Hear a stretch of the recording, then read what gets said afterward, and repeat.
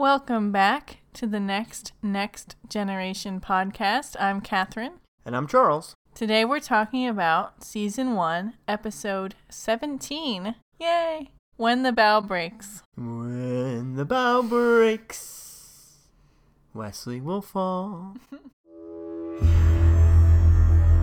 Our mission: to explore new ideas, to seek out new thoughts and new opinions, to boldly opine where no millennials have opined before. This is the Next Generation podcast. Make it so. This episode begins in a slightly unusual way. We're following Riker down the hallway, and he's urgently called back to the bridge when he is run into, I won't say he runs into, he's run into by a child. It was great to see children on the Enterprise. We have had mention of all the families on board the ship, and we actually get to see some of them in this episode. Unfortunately, it was just a little too on the nose, because they've never really showed the children. So having them show up suddenly meant they were going to be important in the episode. That is a bit of a spoiler, isn't it? Oh, look, we do have kids, by the way, before we launch into this plot. I agree. It also set up that Harry, the little boy, doesn't like calculus, and his dad is making him do calculus anyway. Those fathers and their calculus. Apparently, 8-year-olds in the future are going to be doing calculus. They're not. No. Not until humans have undergone an evolutionary leap that they have not in Star Trek.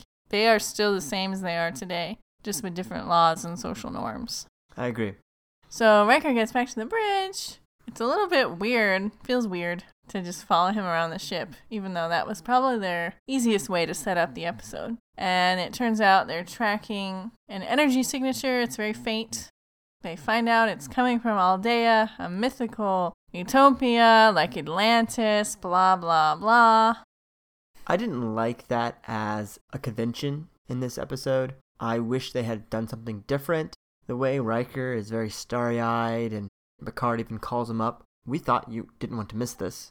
I thought it was really weird that it was Riker who had an interest in this planet. He's not as interested in history and culture as some of the other people are, especially Data and Picard. If anything, they should have had Riker be on the bridge calling Picard back. He seems like the kind of person who'd be more interested in mythology. I agree. And then he could have run into the kids, because he has the time with the kids later. Oh, we fixed it again! Good for us. If Picard was the one to have the whole hallway scene, that even plays on the first episode where he wants to show an air of geniality towards the children on board and the families. We've already established in previous episodes that he is not good with kids. And then he could have had even more of an arc, even in this little episode, of being very uncomfortable when Harry runs into him and unnecessarily gruff, and then having that nice moment with Harry at the end where he reassures him on Aldea. That would have been great. Yeah. Instead, all we get is, here's a child, hates calculus, and Riker is perfectly good with kids. Yeah. Yeah. I did find that really weird, though, how excited Riker was. It didn't feel right for him at all. Very out of character for what we've established previously in this series. So they talk to Rochella. Surprise, surprise, they're human. I was totally shocked by that. Ooh, I just had a great idea. What if they hadn't been humanoids? The reason for only taking 6 kids, or it turned out to be 7 kids at a later point, off the ship was they picked some species that was just like them, say Vulcans. And then there could have been extra tension because maybe the Vulcans weren't really comfortable doing this kind of mission, and only after Starfleet gave them so many assurances of safety for their kids would they bring them with them on the ship, and maybe their educational stuff they were worried about. So then it could have been even more tense that this alien race, the Aldeans, had picked out those kids. Oh, some racial tension. Yeah. It has some cultural drama tension on the ship, not just on the planet. Right. And that would have also explained why they took so few, because that's all there were that were genetically compatible with the Aldeans. Yeah, that was like a plot hole in this episode. 6 kids to repopulate your planet and continue your species? I kept waiting for them to address that, and they never did. No. 30 or 40 would make more sense, but... And still be not enough. Looked like there was only 6 Aldeans left. And they were all old and couldn't reproduce.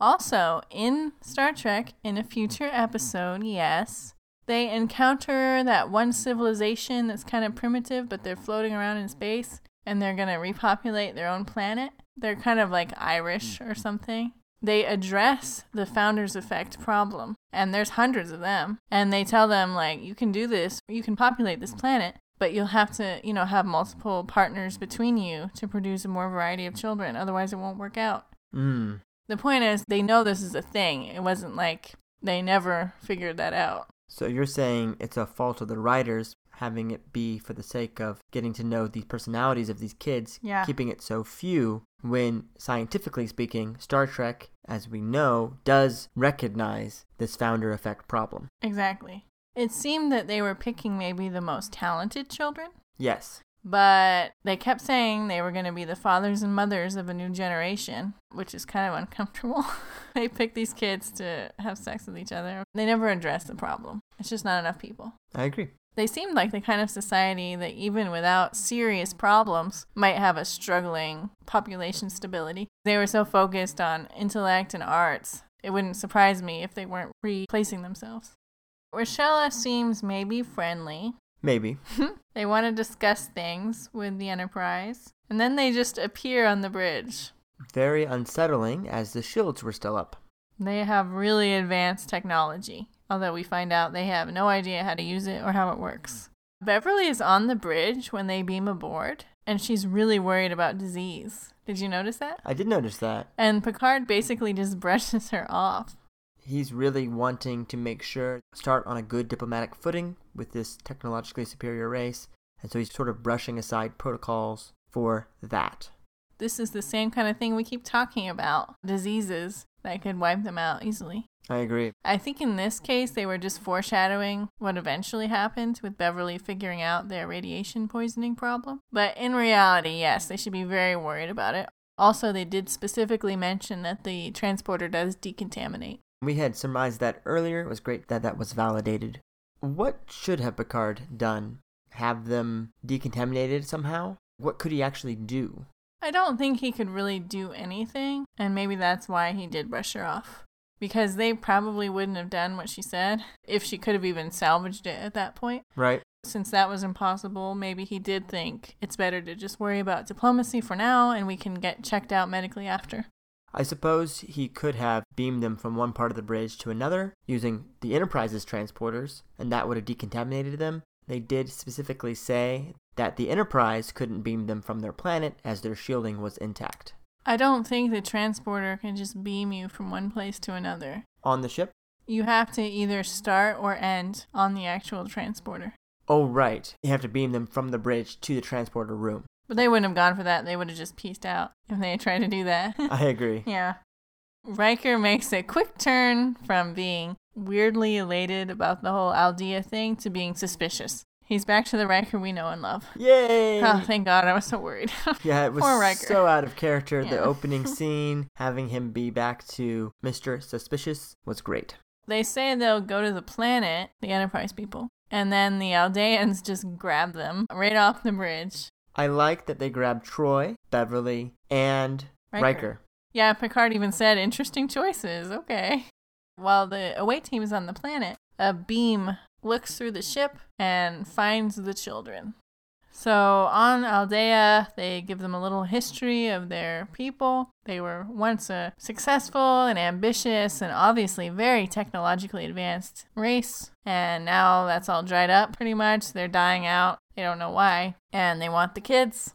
Obviously, it's a direct repercussion of them not investing into the sciences. They've lost their inquisitiveness, and they've lost that ability to think mathematically and to really think analytically. They're so focused on culture and art that they don't have the balancing factor of math and science. They don't even understand how their technology works, and it's this steady decline that has really doomed them to their current situation. You can't have all of only arts. Arts are great, but if you just have that and don't have a balance of math and science and other pursuits, your society is going to falter. You need everyone to pull together, being good at various things for it to function. It's not unlike the planet Injustice. Instead of the more advanced group that actually took care of the people in Justice, they just have this computer that luckily is still working. Otherwise, they'd be totally helpless. Very lucky indeed. Yeah. Plus, they have the attitude that the people in Justice didn't have. Exactly. They still think they're so smart and advanced when they can't really claim any of that anymore. In Justice, they were much more primitive. Their days were ahead, kind of, in Justice, I think. Yes. Or if they kept evolving, they were ahead. Here, they're way behind. This is actually more like the Time Machine. Actually, yes, it is. They're not quite to the part of the story that Time Machine is, but they're getting there. In this case, the machine standing in for the Morlocks. Yeah, they're not quite there yet. They've just forgotten everything, but they're really close. Although, if it's only the 6 of them, then they're not going to reach that point. That's true. They want the kids. They offer insane knowledge. Lots of exploration of the galaxy, unknown reaches of space that the Federation has not encountered yet, perhaps more advanced shielding technology. Well, they can't really offer that because they don't know how to give it. But at least with their exploration, they're offering to set Starfleet ahead maybe hundreds of years.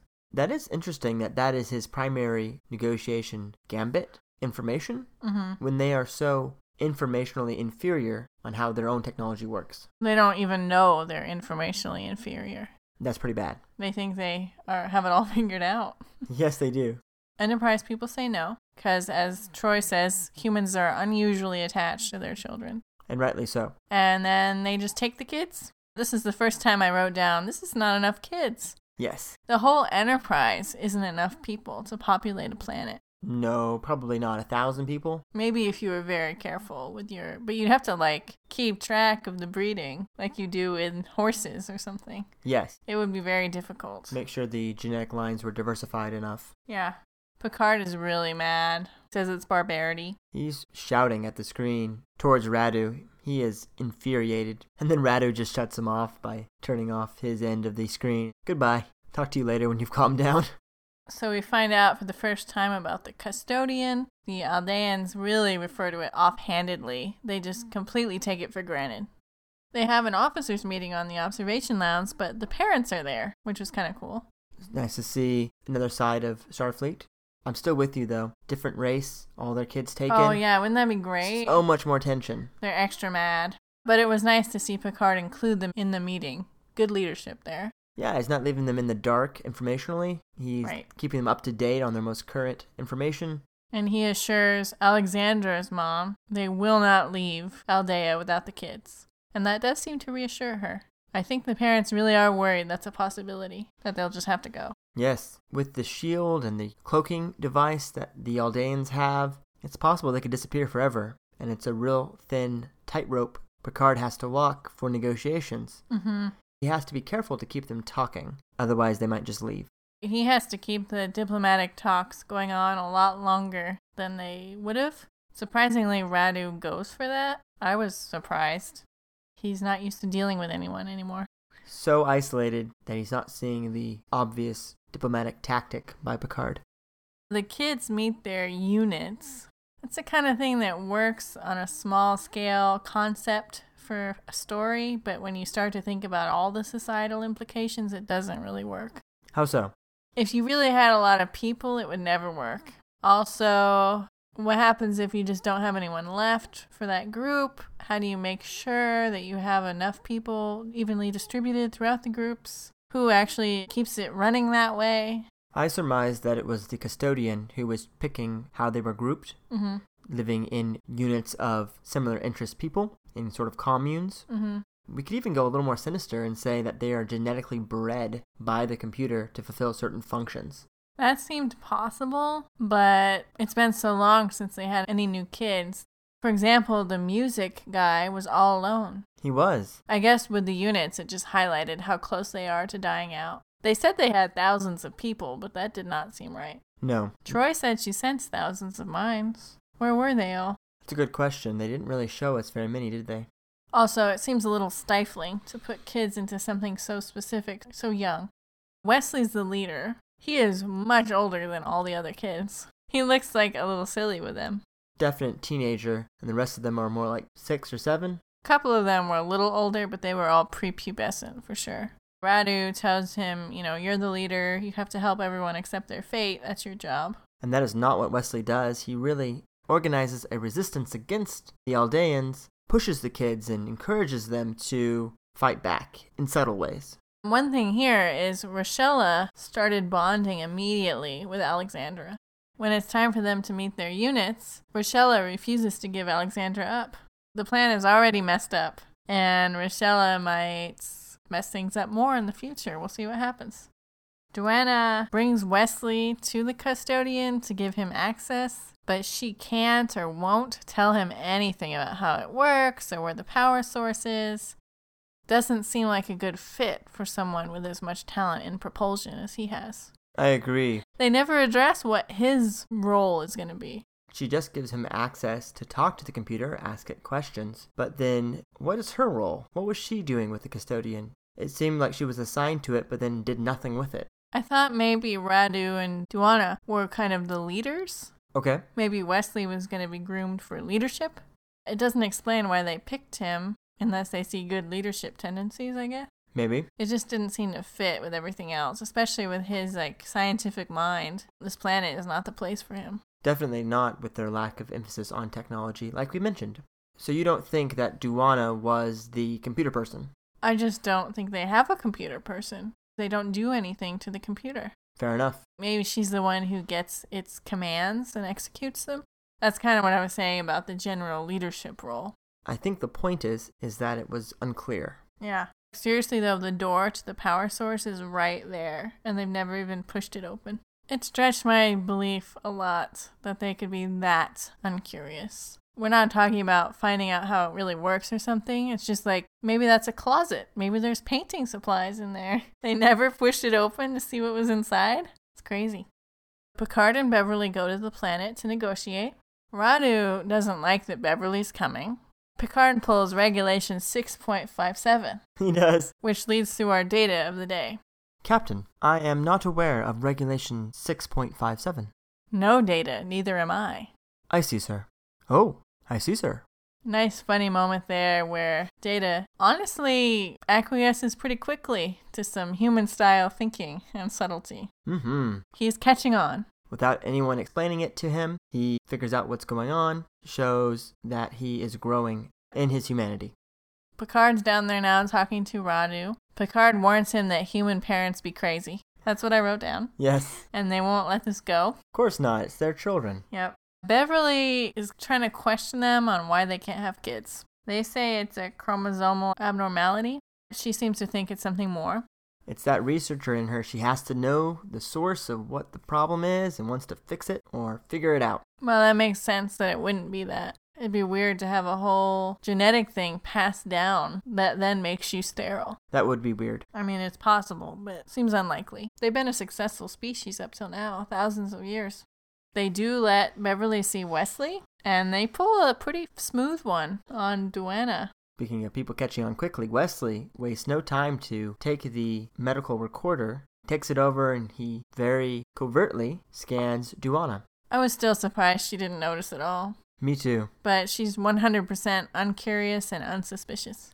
Radu seems to know they're up to something at this point. Unlike Duana, he is suspicious. Yeah, he just doesn't know what. So when Picard and Beverly get back to the ship, he blasts them away with a repulsor beam 3 days away, and he threatens... By the way, when they're 3 days away, he can still come in on their broadcaster. He can. Which is impressive. And he threatens if they don't think better of what they're doing, he'll blast them so far away that by the time they get back, their kids will have their own grandkids.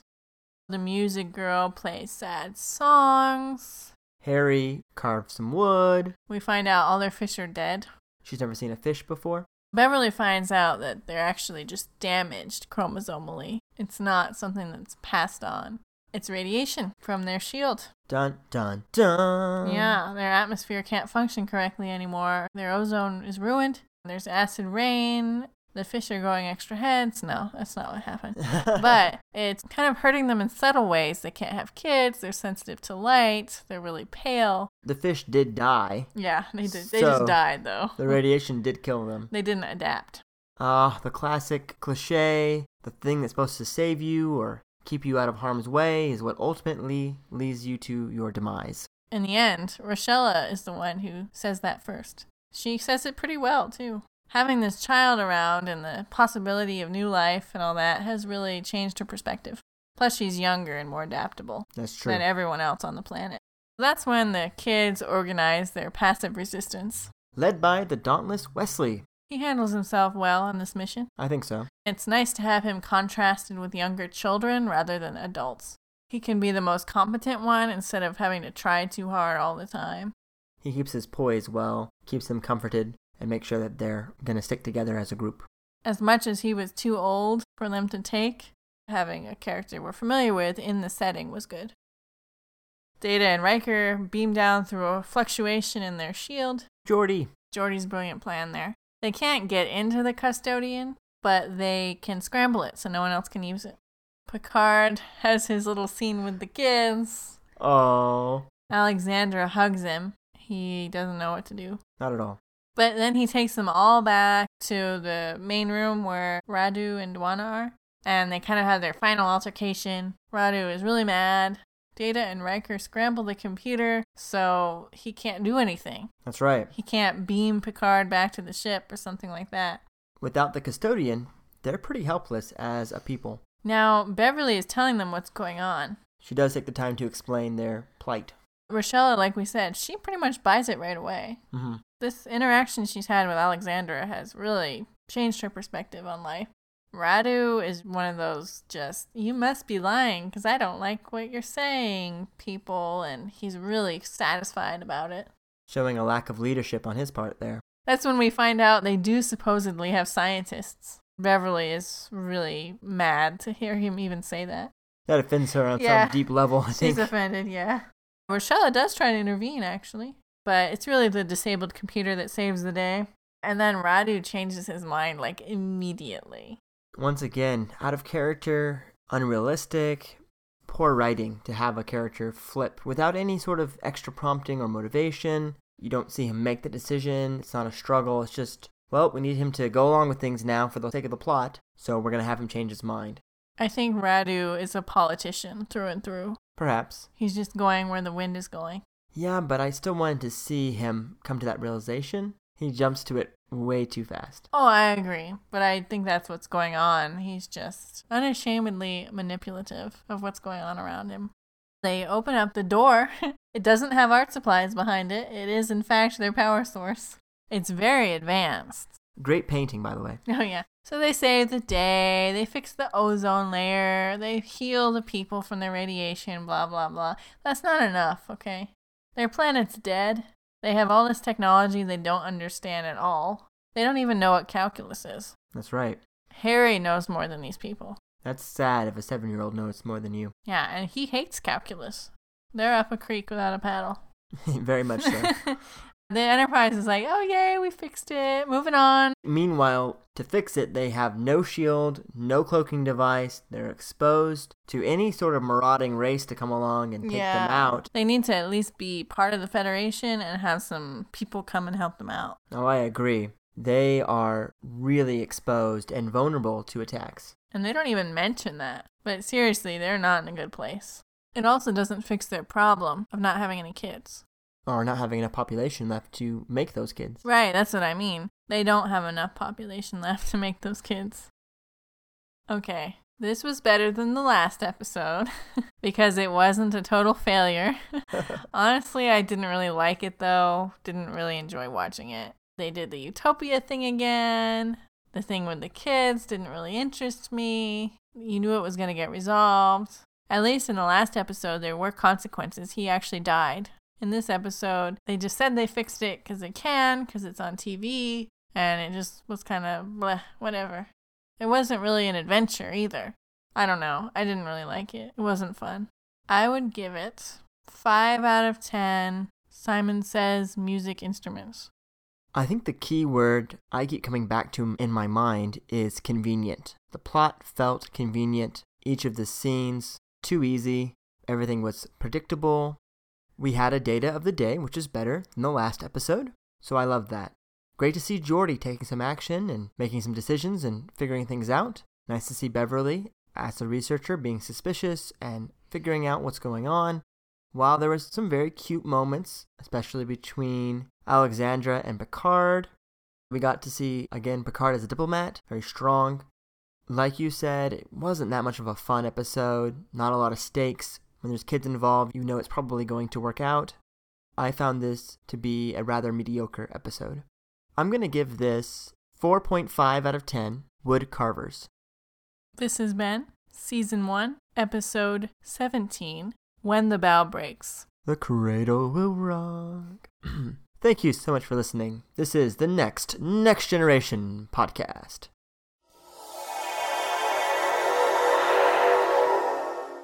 Boy, I hope the next one's good. You want to do an after the show chat? Yes. Yeah, I can't do another one like this. There was too much plot in this one. There was no real character development. The plot felt very contrived. Yeah. Too. They pivoted so fast from this mythical society to this whatever, kind of normal, dying out, formerly great civilization. They really set our expectations high. Yeah. Follow us on Twitter. Add us at the Next Gen.